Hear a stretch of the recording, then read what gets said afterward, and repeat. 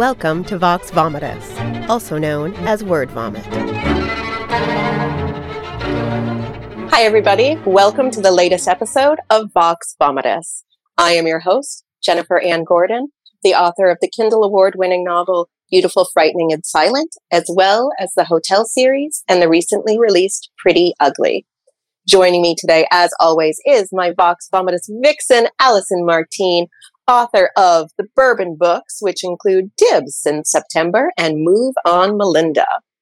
Today, we are joined by the amazing Tonya Mitchell, the author of A Feigned Madness. Tonya, welcome to Vox Vomitus. Welcome. Thank you very much. I'm so glad to be here. We are very excited to have you. Not just because your book was amazing, but because your book has several signature cocktails, which we can also talk about later. And your book has signature cocktails, and it's about Victorian era mental institutions. So it's a great combo of two of the things I love. Great. Tonya, can you tell our viewers a little bit about yourself and a little bit about A Feigned Madness? Okay. So I'm going to plug the cover. This is A Feigned Madness. It is the story of a woman who came to be known as daredevil reporter Nellie Bly. Her name was Elizabeth Cochran in real life. She started out as a reporter on a small paper in Pittsburgh, Pennsylvania. And she really did some heartfelt stories for women, and the paper hadn't really been representing women.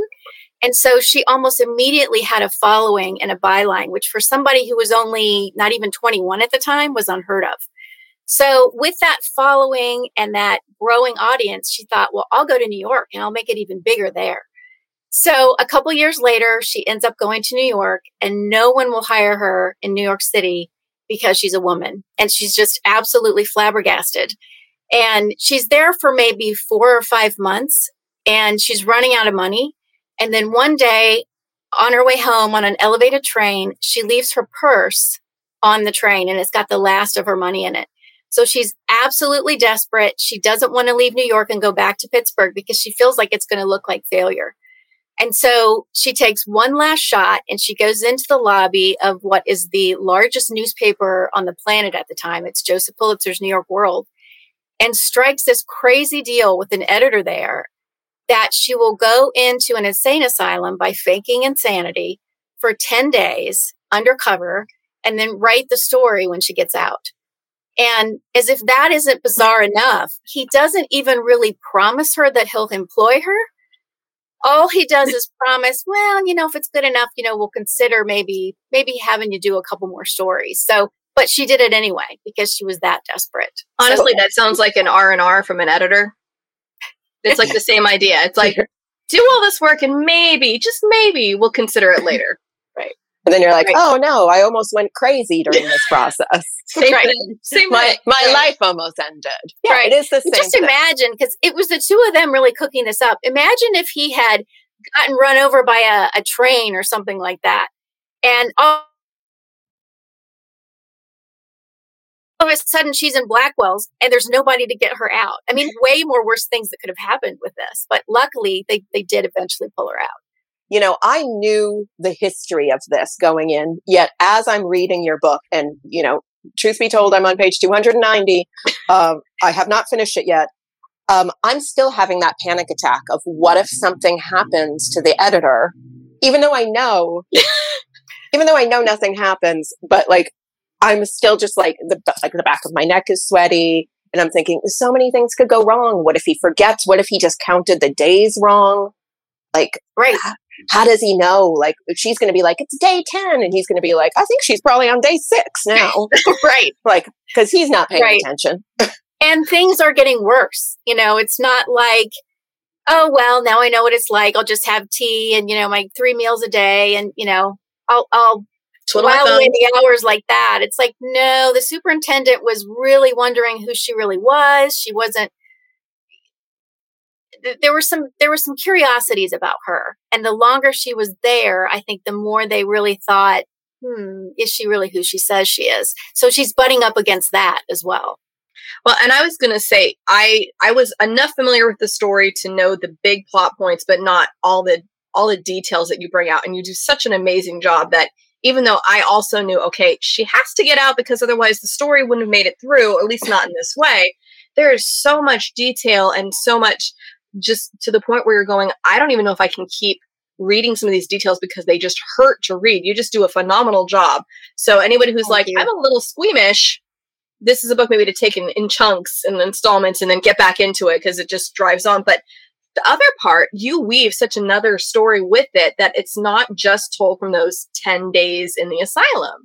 So I'm really just as much curious about all of that and where that storyline came from. Do you want to speak a little bit to that and her time with the flowers? I know. I was going to say, can we talk about the flowers? The flowers, please. About the flowers. So Nellie, when she does get out, eventually writes 2 installments for the New York World that happen consecutive Sundays.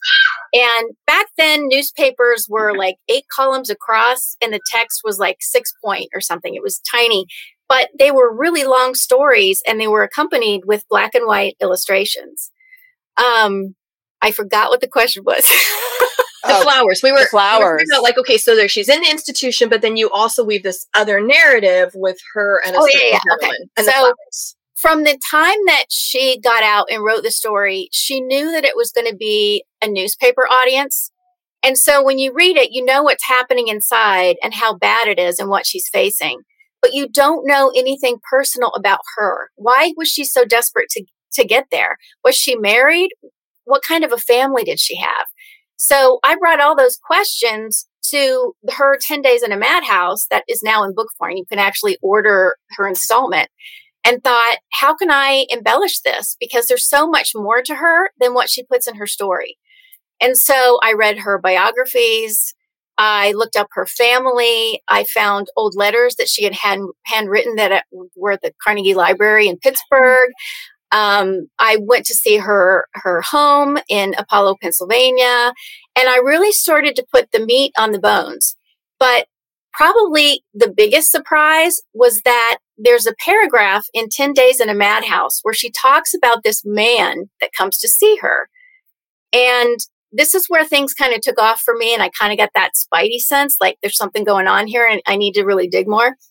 So she went the way of the police courts to get to the asylum. So she was actually arrested and she stood before a judge. But the judge felt really sorry for her and said, you know what? I really hate to send you to Blackwell's, but let's have these illustrators that were at court, illustrate your likeness, put them in the newspaper, and then maybe you'll be found that way. Because her whole story was, I have amnesia. I don't know who I am. And, she was acting crazy at the same time. And so she's absolutely frantic that somebody is going to recognize her because of all these illustrations that are turning up in the papers. So when she gets there, she's got a couple visitors that are coming in looking for their long lost sweetheart, their long lost wife or whatever. And of course, she's not that person. But then there's one person that comes, and this is taken right from her own words. This is what she says. I went to the sitting room at the end of the hall, and there sat a gentleman who had known me intimately for years. I saw by the sudden blanching of his face and his inability to speak that the sight of me was wholly unexpected and had shocked him terribly. In an instant, I determined, if he betrayed me as Nellie Bly, to say I had never seen him before. However, I had one card to play, and I risked it. With Miss Grady within touching distance, one of the nurses, I whispered hurriedly to him in language more expressive than elegant, "Don't give me away." I knew by the expression in his eye that he understood, so I said to Miss Grady, "I do not know this man." "Do you know her?" asked Miss Grady. "No, this is not the young lady I came in search of," he replied in a strained voice. The sudden blanching of his face, he had known me intimately. I'm like, who is this guy? Why would she put a whole paragraph about someone like this and not tell us who he was? Why would she? Intimately. It's like she was like reaching over me, over my shoulder and saying, "Oh my God, you have to tell this story." I couldn't believe it. So then I started investigating who this guy might be. She hadn't been in New York for very long, so no one could have known her intimately. It had to have been somebody back in Pittsburgh. And if I looked into Pittsburgh, the paper itself, who would I find? Well, it so happened that there was another New York correspondent there that had been on the same paper as her, that was in New York City the same time that she was. And that was George McCain. So I was like 98.5% certain that it was him. But I like that you chose him because I find him to be so dreamy and amazing. And in my brain, he's Adam Driver. Everybody's Adam Driver to you. Well, he's very tall and he's dark and brooding. He's tall, dark, and handsome. Yeah, I didn't picture him as Adam Driver at all. Well, so if there's somebody pretending to be insane and then there's a love interest, I'm the insane one, and it's always going to be Adam Driver. That's fair. That's fair. There we go. I couldn't find out much about him. There was so much about her. There was just a little bit about him.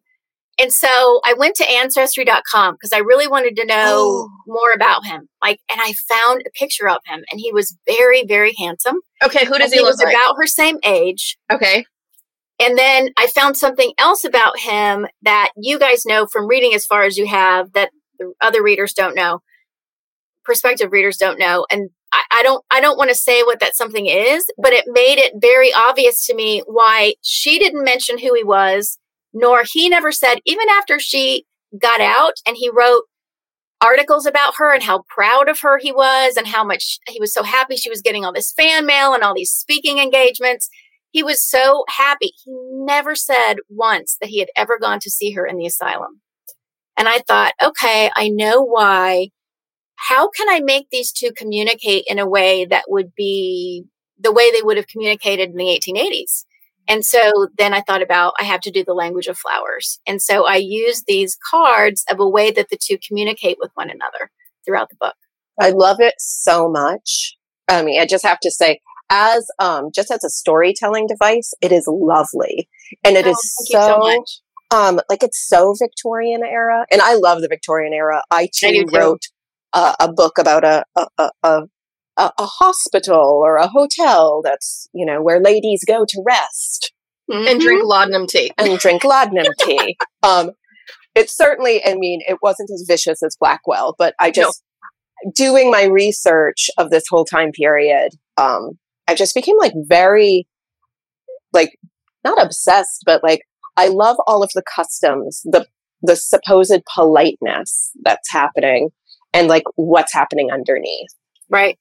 The turns and phrase, I found that they have such a beautiful flowery language that goes so well with all those layers of clothes that they're wearing. Yeah. But yet women are still so constrained. The technological marvel of the Industrial Revolution is taking off, and there's more and more modern things coming. But it just seems like women are still sort of trapped in their corsets, not able to being out alone without the presence of a man. And, there was dating etiquette. It wasn't really dating, your parents are present. It's people leaving their calling cards at your house. And then you're just sitting in a stuffy room while you're sweaty because you're wearing 1,000 layers. Right. And your great Aunt Margaret is just sitting there watching you not flirt with a man. Or exactly how it was. Or in Elizabeth's case, a guy who she's not even remotely interested in just keeps showing up. And it's like, will he please not be here anymore? And there's nothing she can really do. She has to go to Mexico to get away from this guy. Yeah, she has no agency at all. She's just please leave me alone. And her whole family's like, you should definitely marry him. Right. Because he's acceptable. That's all. Yeah. He's alive. Right. He seems to be all right. And we've given him the thumbs up. It doesn't matter that you find him deplorable and he's 30 years older than you. You're going to do it. Right. But you're 21 now. And look, your prospects are not getting better. Right. Mm-hmm. You don't want to be 22 and not be married.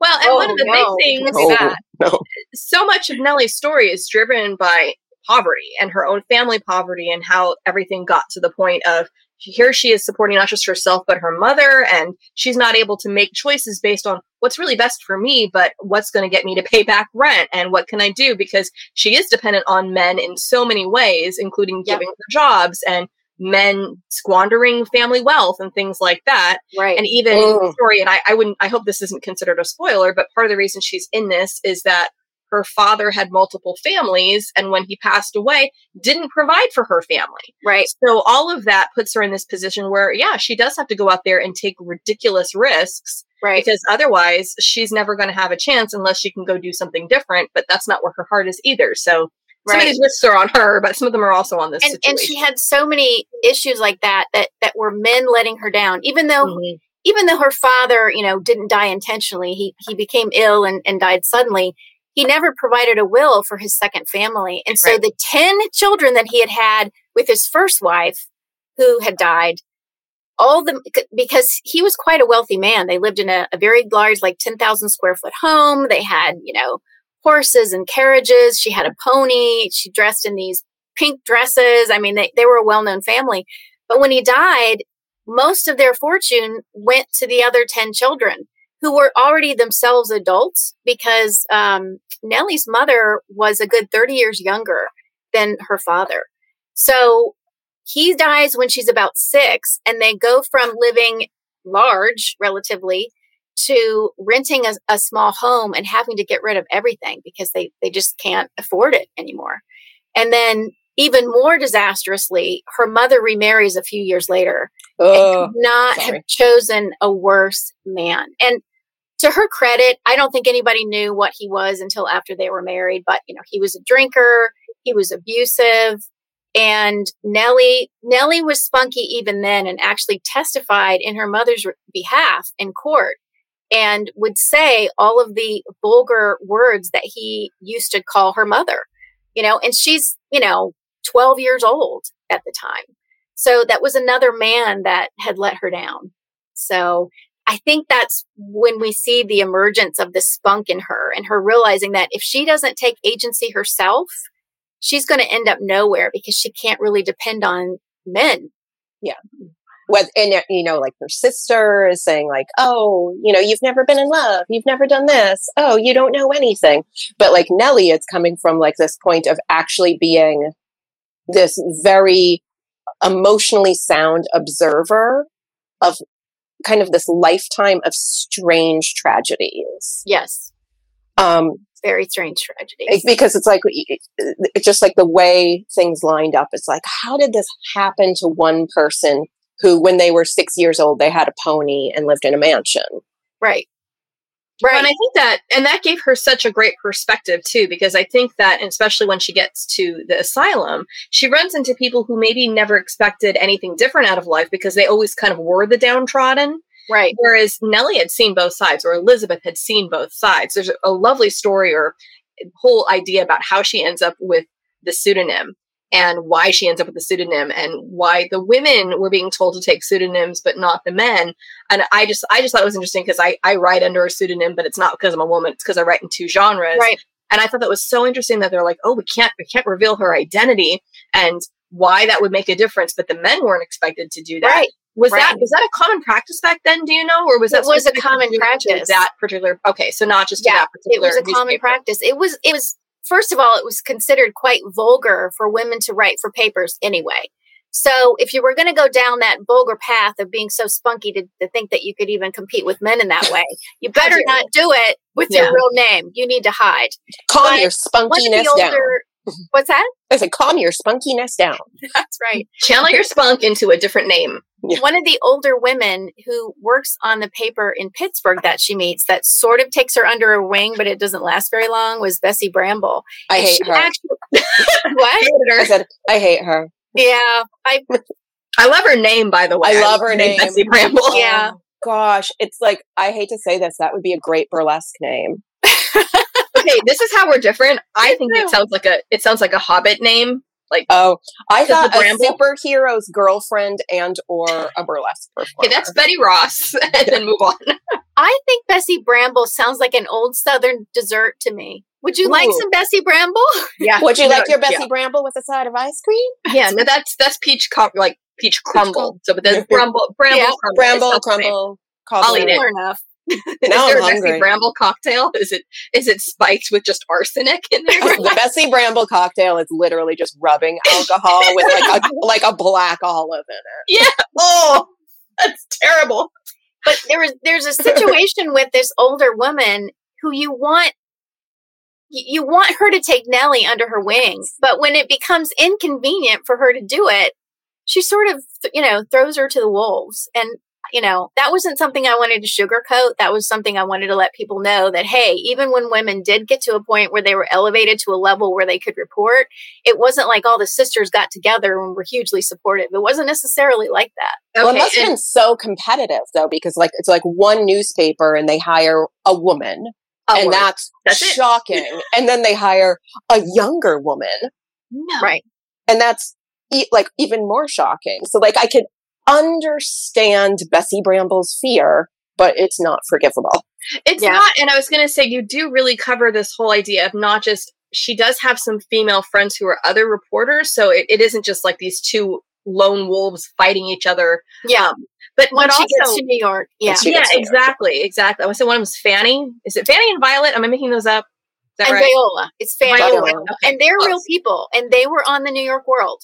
They were stuck within the confines of what Viola likes to call petticoat journalism. I loved that. I loved that. I wrote that down. Fashion. Well, I kind of made it up, but they were stuck in, fashion and town gossip and, theater. Skincare. Ladies at lunch. Mm-hmm. Right. Ladies at lunch. Mm-hmm. Exactly. And they didn't like it either. But I sort of made them, I kind of went out on a limb and thought, if Nellie's doing this and she's friends with them, she would definitely want to help them.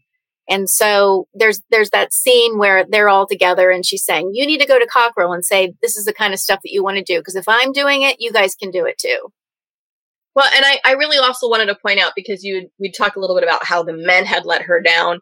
When we get to the asylum, the men aren't helping, but the big bads, primarily the women.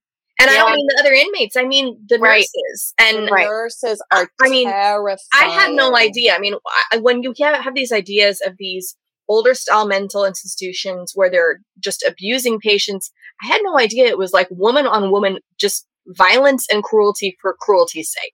Right. And I'm assuming most of that's in Nellie's book. I don't know how much of those things then you researched more or maybe made up. Like a lot of it is in her own write-up. Grady was almost immediately a villain. And I don't think there was one nurse who was kind that when she gets to the other hall. Yeah, when they move. Most of them, and I think more than anything else, this is me just guessing. I think that those positions drew women who weren't very well educated to begin with. They didn't really have a lot of, quote, what we would consider nursing knowledge at this time. And so it was a way for them who had been down on their luck, didn't have a lot of money, to come in and be able to have power over somebody else. And maybe these weren't like the marrying kind of women. Right. They're we can take that in multiple ways. Either they're homely, they are, their sexual proclivities have made them be kind of victims in their own right, like as children, and maybe they just anger out. I don't know. I try to figure out these nurses because you depict them so brilliantly and brutally that I'm like, it's like a pack of hyenas to me. Yeah, but as a fellow writer, I think all writers were just like, why? Why are they like this? Right? Yeah. What happened? What happened when you were a kid that made you think that the things that happen in the lavatory are okay to happen? Right. Right. Well, and so much of that too, it seemed like if it was one bad apple, but it's like, no, this is a magnet for the apples to all go and rot, or one makes the other one worse and brings that out. And then it just becomes this system that feeds on itself. And again, those are the parts where I'm so glad you had both stories in there, because for those who haven't read it yet, it kind of jumps two years apart timeline wise before she goes in and while she's in. Yeah. Because if I would have had to read that straight, I would have had to be I've had a lot of people say the same thing. And, honestly, people have said, well, it might have been a little better if you weren't so brutal. Maybe if you could cut out this part or that. No. And I thought, you need that truth. I don't want to sugarcoat what it was like back then. You're not writing that historical fiction that's pretty fiction. You're not it's the Victorian era, but everything's everyone's lovely and clean, and it was not awesome that kind of women. story, and it wasn't that kind of story for her. So I felt like I had to do her justice and talk about how really ugly and awful it was. Well, now, sorry. I was going to say, I felt like you absolutely did, but I just wanted to praise the fact that you were using those two different timelines. So it didn't become for a reader. So if for anyone who's watching this now and goes, I'm kind of interested in the story, but could I handle reading the book? You can, because you have that respite every other chapter to go back to the language of flowers and these other people and her struggling to come up in the world versus she's literally having the clothing stripped off of her and these things happening to her. So I had a question. So we were talking before the show that you have a journalism background. Mm-hmm. So how much of your spunky journalist persona of who you are went into your research of this and your passion for who Nellie was? I have always been one of those people that will go down deep, dark rabbit holes because I loved, and the darker and scarier it is, the more I want to go down. There's no judgment here. I'm just going to drink to that. You keep going. I'm as a horror writer. I'm going to have a drink of my Nellie Bly. I mean, honestly,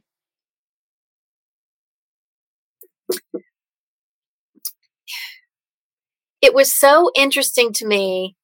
I mean, mental illness has a long way to go even now. I think we're still putting people in a box and saying you're different than us.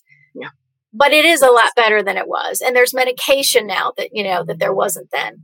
But I went down a dark hole, excuse me, and got as much information as I could. I mean, I read everything from books on Blackwell's Island.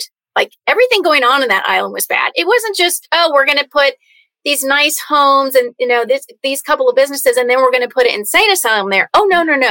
We're going to put a penitentiary for men.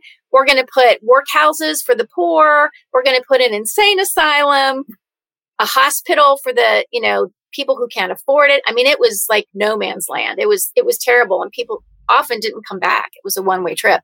But I think to answer your question, I used everything that I had learned in journalism school to dig up as much as I could. I mean, I found a map from 1888 on Etsy that I blew up poster size of Manhattan so I could figure out where the ferry would have left from Manhattan to get over the East River to Blackwell's Island. It has Blackwell's Island on it, and it shows where the asylum was.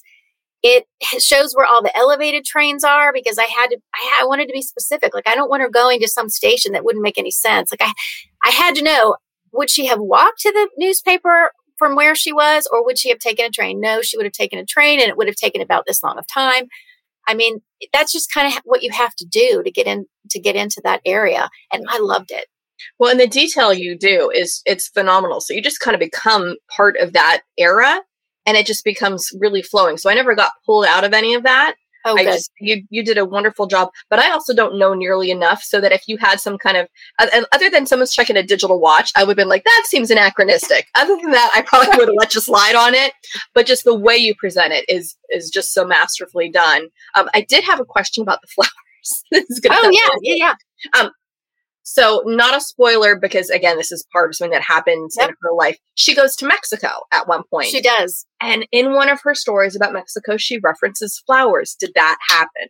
Is that a story you found, or did you do a little bit of creative license? This gives me goosebumps because when I was trying to figure out how those guys could communicate, I looked at all of the stories that Nellie was doing at that time, right before Mexico and right when she was in Mexico. And every one of them was either about trees, like Arbor Day. There's a scene where she's doing a story about the floral arrangements for weddings for the spring. I lifted that almost verbatim right off something that she had already written, that Mr. Brady that ran the shop. He was talking about the language of flowers. He talked about the language of flowers. He mentioned it. And so she put that in her story, that line in there about it, which makes McCain actually put the book in her mailbox. That part, was me being creative, but everything was about flowers. Then she gets to La Viga, the gardens at La Viga, and it's all about flowers. So I looked up, I looked at exactly the flowers that she had mentioned in her article. And then I looked up their meanings in the language of flowers. And I'm like, oh my God, this can be the language that she uses sort of her own love letter that she's giving him, but she's giving it to him through the news, like through the newspaper. I love it. And if you look at the beginning of the book, because I was picky because I wanted to lift it verbatim. And so I had the publisher list the things that came directly from her own lines, because I didn't, I wanted to give her the credit, where the credit was due. So a lot of things were lifted directly like that. I'm glad that you mentioned that. And you're a journalist. You know to quote people.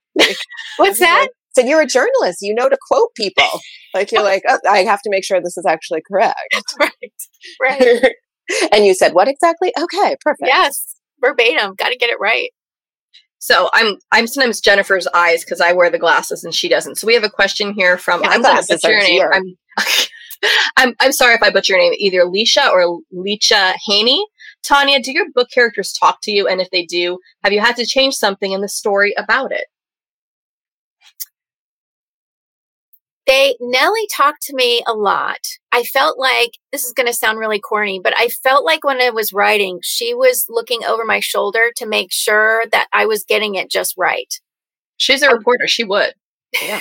She'd be like, you're quoting me. Picky. She'd want me to get it right. She'd and I think after all these years exposing McCain, I think she's probably okay with that. She's been gone a while. They're over it. But I don't know that I've ever changed anything that they've said that I needed to change. I can't say that. It's more that they've helped me along the way to kind of cultivate the story as you go along. Well, and maybe some of that is just because you've had, okay, it's Leisha. Okay, that's wonderful. I'm glad I didn't butcher it too badly. I was just going to say, I wonder how much of it is because you've done such a good job as the journalist yourself, getting their story right. There isn't much to change because you actually nailed it, rather than if they're going, no, that's not even close, Tonya. What are you doing? they would have come with their red pencils and gone, fix. That's right. Penmanship is terrible. As a writer, I'm really glad that we no longer care about how a person's handwriting is, because mine's not legible at all. Mine looks like a serial killer. She had really good handwriting. I was able to look at a lot of her letters at the Carnegie Library, and she wrote really, really beautifully. So then why is she getting all this flack about, your penmanship? Because she wrote with pencil, and she would erase things and then write over it, things like that. Do it. Mm-hmm. And I think, I don't think her grammar was really all that good when she first started out on the Dispatch, because I remember Erasmus, who she calls QO, kind of saying, you might want to brush up on a little bit of grammar, because she hadn't trained to be a journalist. She actually gets the job. She didn't have very much schooling and writes a letter to the editor. Exactly, and that the whole idea of her not even getting to finish her just general schooling, because back to the men who done her wrong.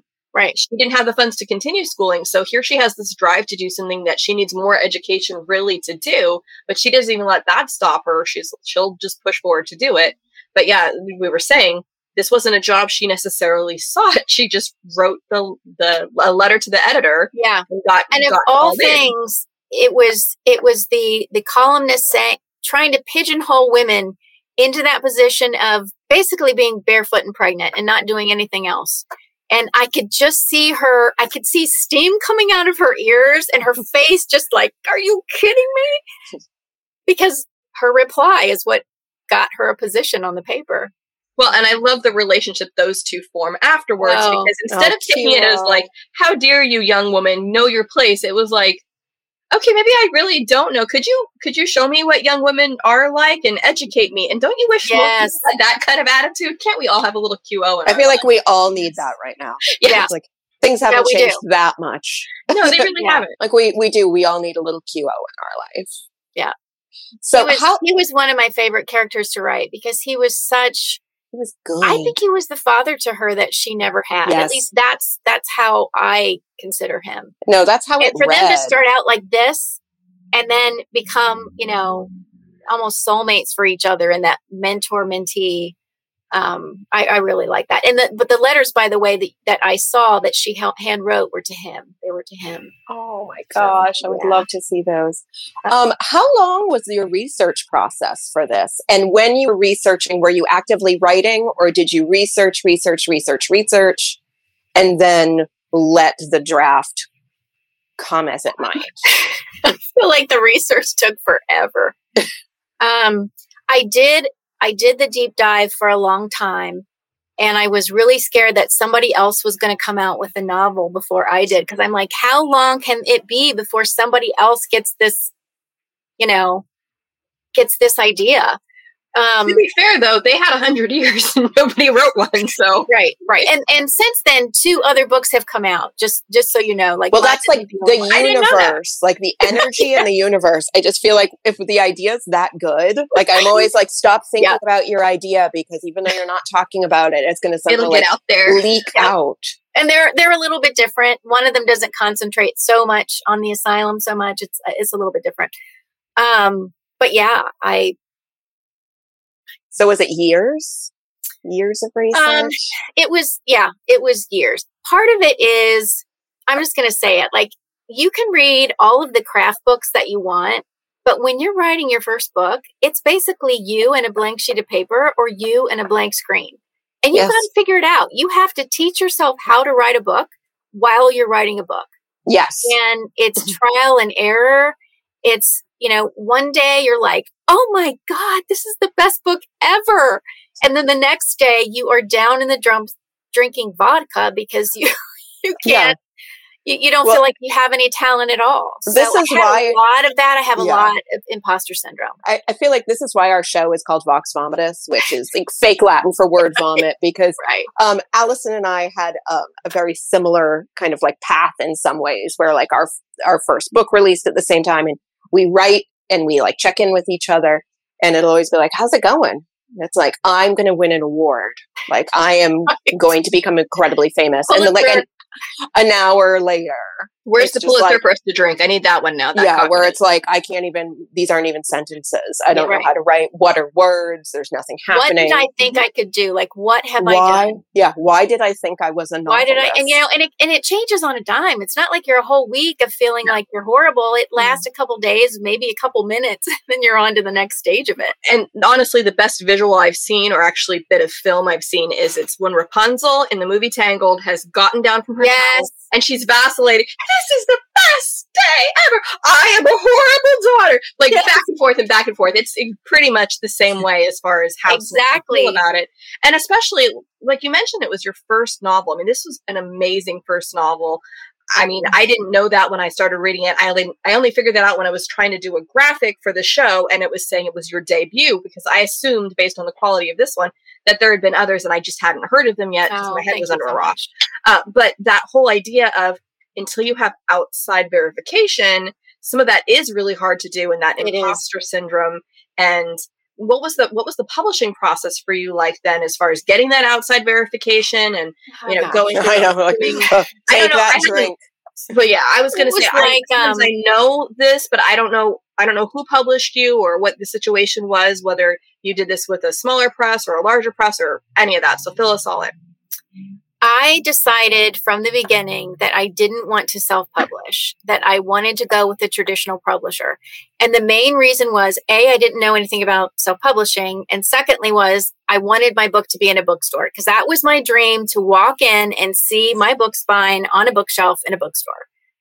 And so I finished the novel. I had many beta readers look it over. I don't know how many drafts I did, like probably hundreds. I got to the point where you get sick of it because you're working on it so long. It's like the stepchild after a while.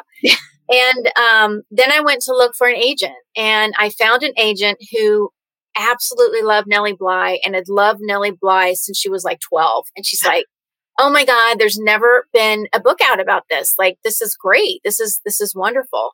And so it took forever. For like the next, I would say like a year and a half, she went to the top publishers, the ones in New York, and sent them the manuscript. But you have to wait. Like they have a huge reading list. You're number 30 or 100 or whatever on the list. And so it took a year and a half to get through there. And I didn't get an offer. And I had to back off from the editor or the agent, because I didn't know where else to go. I didn't know what else to do. And she said, you know what? That's probably a good idea. Keep working on it. Maybe send it to a developmental editor and see what she says. And so wait, they wanted you to go to a developmental editor after you'd already landed with the agent. So the agent did the agent have you do because we didn't get enough information from the publishers who said no for them to say, oh, well, okay, it must be this. I'll go work on it. You didn't get any marching orders saying, okay, no, thank you, but change this. So you didn't get like a request for, like, I made a joke much earlier about the R&R, which is a request to revise and resubmit. So sometimes that happens, and then people didn't have anything like that. I wish that had been the case, but it wasn't. And so she and I parted company amicably, and I found an editor who specializes in historical fiction. I was to the point where I wasn't even sure that I could write well. I thought I found an editor or an agent who loves Nellie Bly. Maybe the story sucks and it's because of Nellie Bly. No, I understand exactly what you're saying. Like, you loved the concept, but was I actually writing something you liked, or you just wanted to like it because you liked the concept so much? I understand that completely. So, and I spoke to her on the phone. I sent her the manuscript, and she said, "Oh my God, you can totally write. Like, it's not about that." But she said, I want more of George McCain. You have to put more of George McCain in there. Like, this whole language of flowers thing, you got to do more of that. You got to do more. So the first draft didn't have that much of that? What's that? So the first draft didn't have as much of that? Not as much, because I was afraid that people were going to come to the book thinking like sort of dark, gothic, insane asylum. And then they were going to be disappointed if it became like too romancy. I wasn't sure that I could do both of those justice and have. You did, yeah. But you absolutely did. You did. And I say that as someone who, by trade, I read a lot of romance because I write romance. So I have to read romance because they make me. And most romances don't do nearly as good a job conveying those feels that you need. And you did it through the language of flowers. And I love that, because I came to it with like, I want to read a book about a mental institution.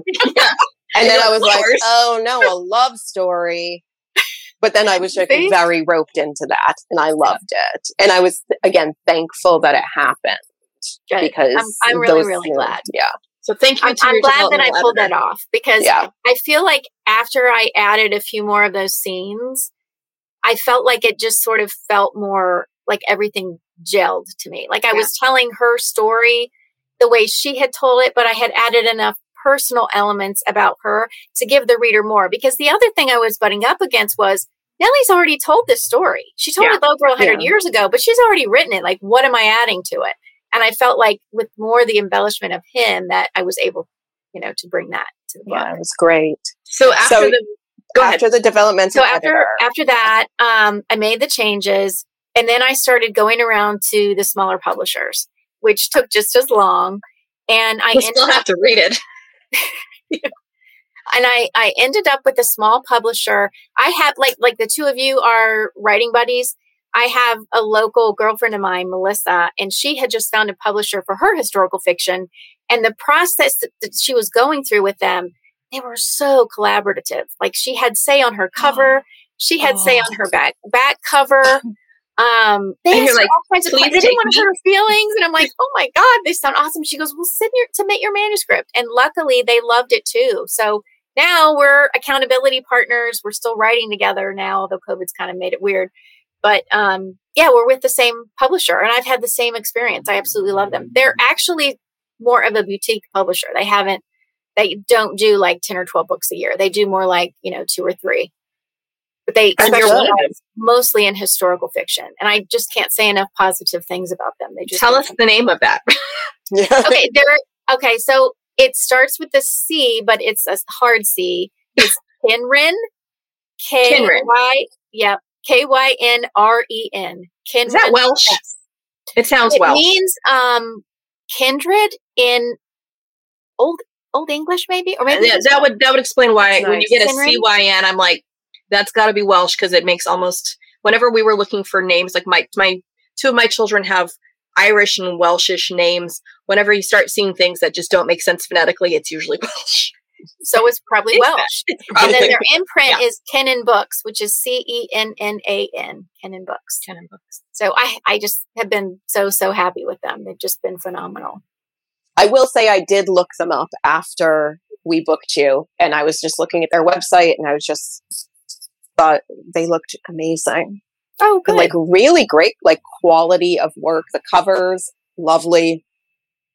Yeah, they do some coffee table books too. They do a really beautiful coffee table books. Well, you showed us the cover of your book earlier, and I stole it for a graphic because we were given advanced reader copies to see, so I don't have a copy to show and go, look how beautiful this is. So I'm glad that you held yours up because it is a gorgeous cover, and I think it really conveys just the whole sense of it with what she's wearing, and then like the gates of the asylum. It has this kind of eerie feeling. Yeah, but they still actually asked me to send them. They said, we need to know like the mood that you're going for. Like we have our own ideas, but we don't want to work a long time on it and have you go, no, I don't really like that. So tell me what you like. So I actually sent them other book covers that I really liked and told them what elements I liked. And I said, I want people to know, obviously, that it's historical fiction from the beginning, but I also want entrapment. Like I need people to know that this is a woman who is trapped, which is one of those Gothic tropes about the woman in the lonely home, in this case, the asylum or whatever. And she probably wishes she was a little bit more lonely. Yeah. Leave me alone, please. Right. Tonya, you've been amazing. And this book, again, I'm not done. I'm probably going to finish it tonight because I'm going to stay up all night. Was everything I really wanted right now. I haven't read historical fiction in a while. I feel like it's been months. We haven't. I know. I look at you, Allison. I'm like, what have I read in the past month? So the only thing we read that was historical fiction was the one where the author said, no, this was my life story. You're calling me old by calling this historical. Oh, yeah. And that wasn't historical fiction. It was still living historical fiction. Well, exactly. Yeah. And she's like, wait a second. The 1960s are not historical fiction. How dare you? But that's what it was listed as when you look at some of the categories on Amazon. And I'm like, don't yell at me. I'm just telling you where you're ranked. Yeah. So this, it's been a while since I've read historical fiction, and I didn't know how much I wanted to read a novel about Nellie Bly until you wrote it. So thank you. Thank you so much. I've really appreciated the time with you guys. It's been really fun. It's been great. So Allison, thank you, of course, for everything. Thank you everybody who is watching this live and who is going to be, and who will be watching it on the replay. Thank you to Roman, our producer, Pam Stack, our executive producer, and everybody at the Global Authors on the Air radio network. This has been a copywritten podcast from the Global Authors on the Air. And stay tuned next week when we have Gervais Haggerty joining us discussing her new debut novel. So we will talk to you all then.